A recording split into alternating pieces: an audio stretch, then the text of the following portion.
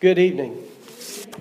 It's certainly evening tonight because it's black as pitch, and couldn't believe it driving in. Dark so soon already.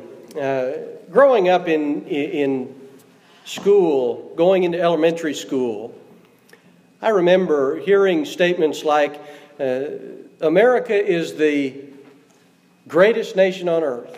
America is the richest nation on earth. You're very privileged to live in America where you have so much and you don't have a want for anything.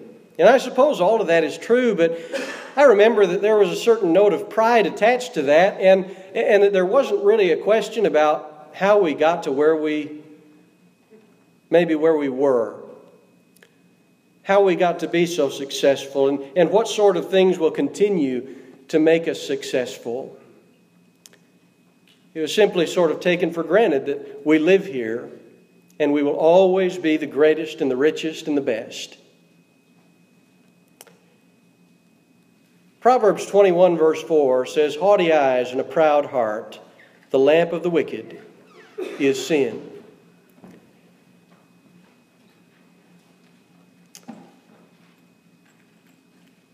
There's a dangerous thing that is easy to fall into, and that's a sense of pride. An overinflated sense of self-worth, thinking so much of yourself and forgetting God, forgetting the role that He's played in everything. In the time of Amos, the northern kingdom of Israel was in its prime. They were proud of who they were. They were proud of the choices they made to get where they were. In Amos chapter 6, verse 1, if you turn over there, Amos addresses the men of that nation. Amos chapter 6 and verse 1, he says, "Woe to those who are at ease in Zion, and to those who feel secure in the mountain of Samaria, the distinguished men of the foremost of nations, to whom the house of Israel comes." Amos there is playing on the way that they thought of themselves. He's playing on their mentality, their self-view. And that was that they were the distinguished men. They were the established men. They were the high and mighty ones. And not just the high and mighty ones, but they were the high and mighty ones of the foremost of the nations. They thought they were the best of the best. They're about to be destroyed by God. God had certainly blessed them in their time, but because of their pride and their insincerity toward God, all of that was about to change. He's going to destroy them. And on multiple occasions, if you read in the Old Testament, you see multiple times where God was about to destroy the Israelites, that whole nation. But His wrath was turned. And that's where I want to center our thoughts tonight, because I think it's going to help us a great deal as we start looking at our nation, especially in a time of political change, one way or the other. How do you turn God's wrath? How do you pray for your nation when you see it's going in the direction that is perhaps not the best? That's an important question for us as Christians, as God's people, to be able to answer. And we're going to look at it tonight. And what we're going to find is that the humble prayer for compassion from those who are pleasing in the sight of God turned His wrath for a time. There does come a time where God's wrath and His judgment is poured out, and we can't say anything about it because He's the Lord. But for a time, He will listen. For a time, He will grant more time. And tonight we're going to see together that compassionate way of God, the merciful way of God, with those who are not deserving. My hope is that we'll gain a clearer picture of, again, how we should pray for our own nation, but also that we would remember the compassion of the God that we serve, and that we would remember to treat each other with it as well. And so looking at times when God turned from destruction, we'll look at just one together in detail, and there are others we could examine. But let's look back at Exodus 32. Exodus 32, beginning in verse 8. The people of Israel have just come out of their slavery, and they have built the molten golden calf. And you remember the way that Aaron describes that process, that he had everybody throw the gold in and out came the calf. He didn't shape it, but he did. But here in Exodus 32 verse 8 it says, this is the Lord, and He says, they have quickly turned aside from the way which I commanded them. They have made for themselves a molten calf, and have worshipped it, and have sacrificed to it, and said, this is your God, O Israel, who brought you up from the land of Egypt. And the Lord said to Moses, I have seen this people, and behold, they are an obstinate people. Now then, let me alone, that my anger may burn against them, and that I may destroy them, and I will make of you a great nation. That is, He's going to take Moses, one of the descendants of those He made a promise to, and create a new nation out of him, and destroy everyone else because of the way they're behaving. But notice verse 11, then Moses entreated the Lord his God. And he spends time pleading with God for them. He says, O Lord, why does your anger burn against your people, whom you have brought out of the land of Egypt with great power and with a mighty hand? Why should the Egyptians speak, saying, with evil intent he brought them out to kill them in the mountains and destroy them from the face of the earth? Turn from your burning anger and change your mind about doing harm to your people. Remember Abraham, Isaac, and Israel, your servants, to whom you swore by yourself, and said to them, I will multiply your descendants as the stars of the heavens. And all this land of which I have spoken I will give to your descendants, and they shall inherit it forever. And so the Lord changed his mind about the harm which he said he would do to his people. I want you to catch something about what Moses said to God, and that is that there was never an argument made about what the people deserved. You catch that? There was not an argument about what was deserved. To argue that is to say that God had poor judgment, and God never does. His judgment is always absolutely correct. There wasn't an argument about what they deserved, but it was a plea for God to express part of His character at that moment.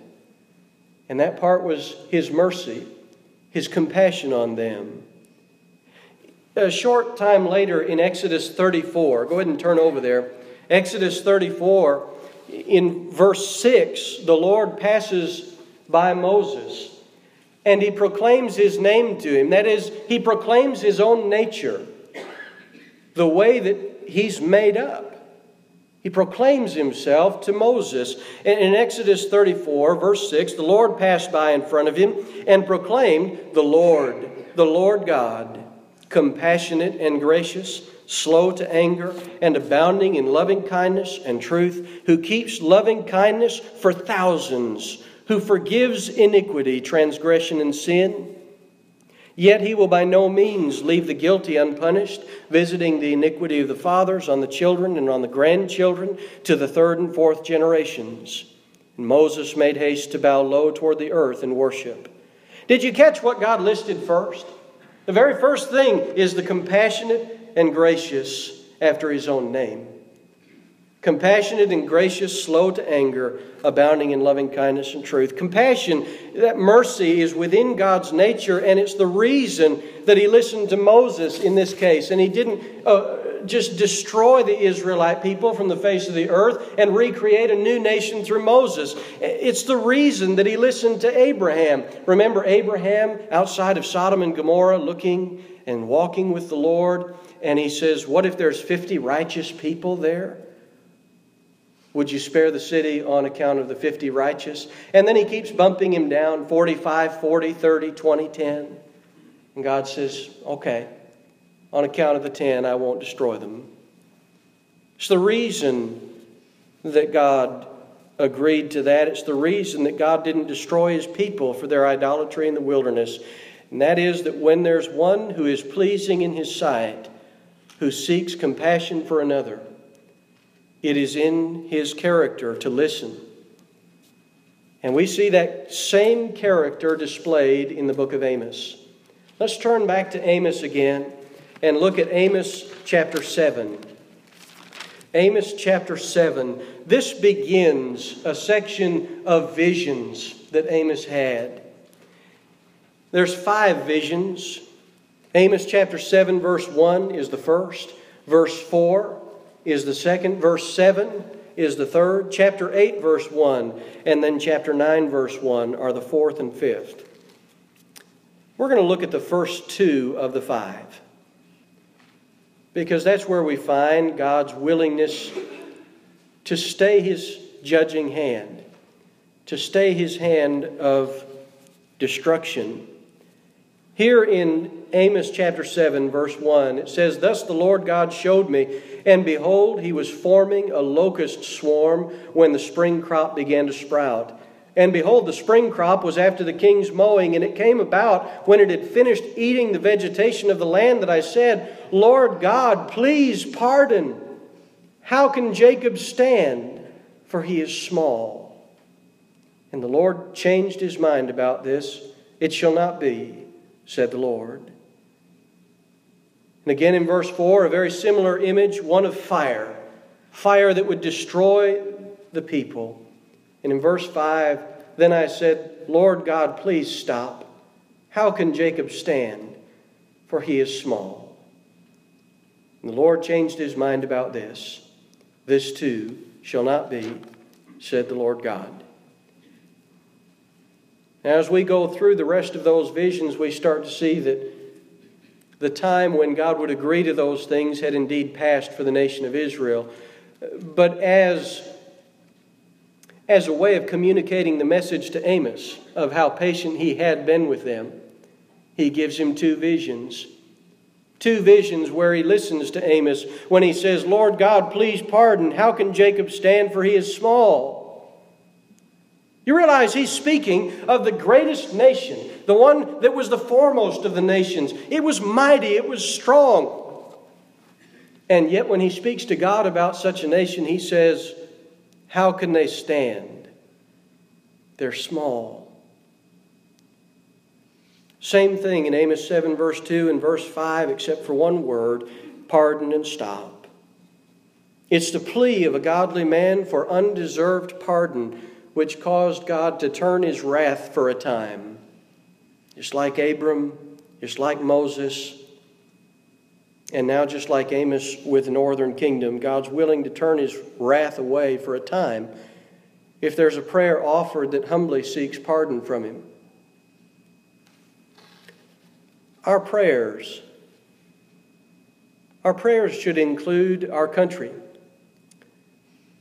They should include our country's well-being, but also for pardon.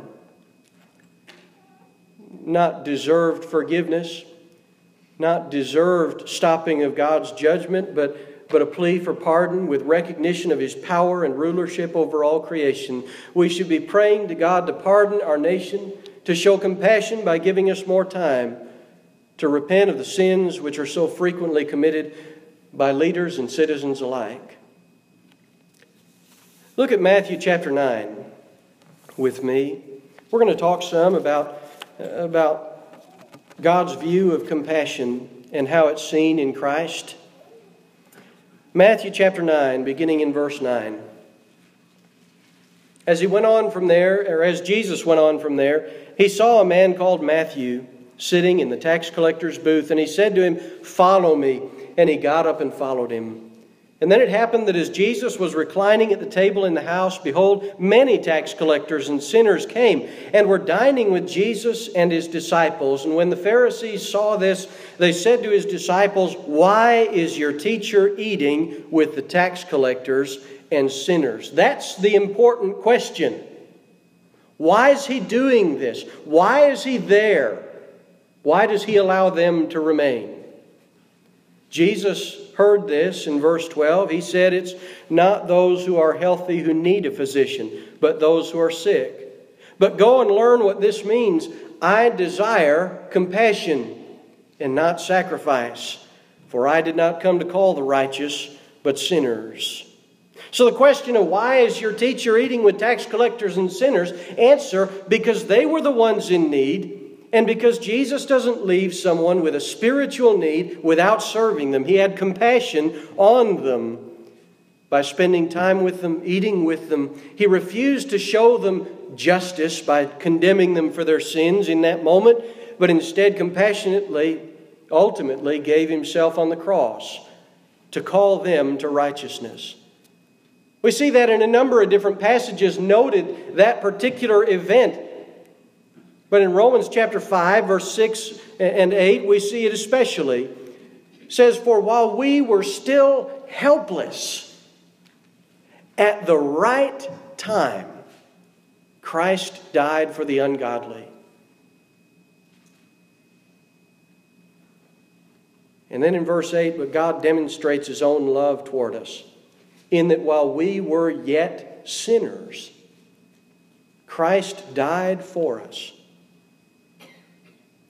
Jesus didn't die to provide us justice. He died to show compassion.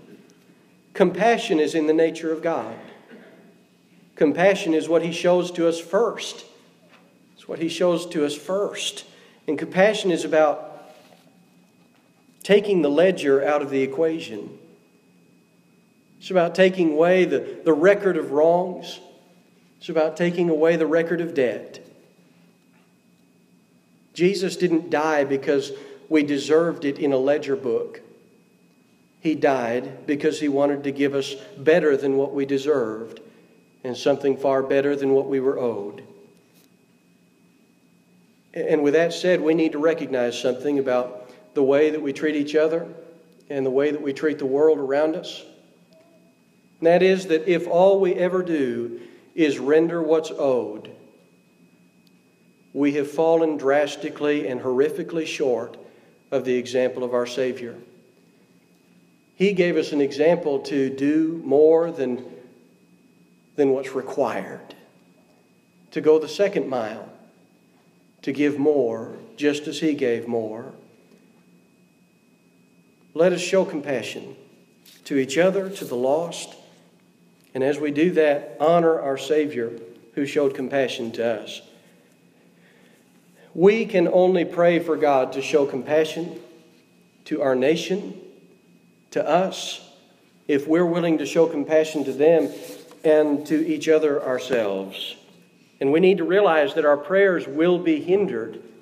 They will be hurt if we choose to behave without compassion. Look at Matthew chapter 7 with me. Last passage we'll look at tonight together. Matthew chapter 7. And let's read verse 12. Something very familiar, something very easy to remember. It's probably on a lot of refrigerators and kindergarten doorways. Matthew chapter 7, verse 12.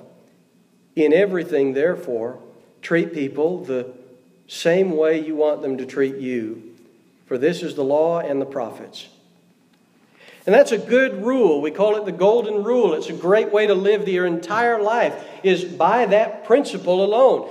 Jesus is in effect saying if you do that, you're going to be treating people the right way. But I often stop and I think, what's the context of that principle? What's He talking about? And what's the effect if I don't follow that? I want you to look back up to verse 7. "Ask, and it will be given to you. Seek, and you will find. Knock, and it will be opened to you." And then He goes on, speaking of a father and a son, and the son asking the father for something good, bread, and he won't give him a stone. The question to ask is, when you pray to God, how do you want Him to treat you? And when someone makes a request of you, how do you treat them? That's an important link to draw. When you ask God, how do you want Him to treat you, and do you treat others who request of you the same way? Or do you treat them with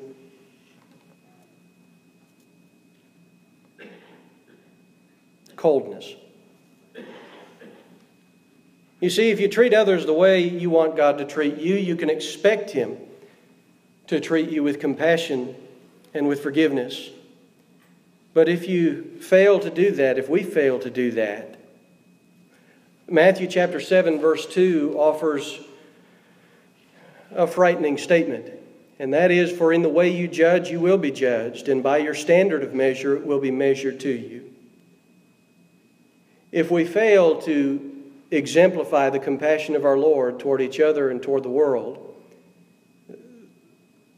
that compassion, the amount we've shown, will be measured back to us. We need to take great care with that. Our prayers for our nation will be hindered if we don't. Our prayers for each other, our prayers for the lost. Treat people with compassion. Pray to God to pardon the sins of our nation. Grant more time for us to return. That's our prayer to Him. Not that we deserve more time, not that we are owed anything from Him, but rather that we are praying for His nature to win, that He would be compassionate to us, because without Him we are very small. That's what Amos chapter 7 and verse 2 relates, is that even the greatest nation in the world is very small and can't stand on its own without the power of God behind it. And that's where we are today. We need to live with humility toward God by showing compassion to those in need, both in and out of the church, and to teach others to do the same. Jesus, our Savior, didn't leave spiritual needs unmet. And I like that thought, that He, when there was someone with a spiritual need, He stood and took the time to meet it. He did so with those tax collectors and sinners for which He suffered insult. And tonight we're here to do the same thing for each other. We've looked some in the Scriptures together and studied some good passages together. But we're here to show compassion to each other as well. And tonight, if you have a spiritual need, don't leave without having it met. We're here to help each other. We're here to pray for God to forgive our sins. We're here to strengthen each other so that as we go through our week, we will walk in the light. If you feel yourself slipping into the darkness for a while, don't leave going further into it. And if you have any spiritual need tonight, especially if you need to be baptized into Christ in submission and obedience to His will, then we're here for you. And we ask, if you've got any need, please make it known by coming forward as we stand and sing.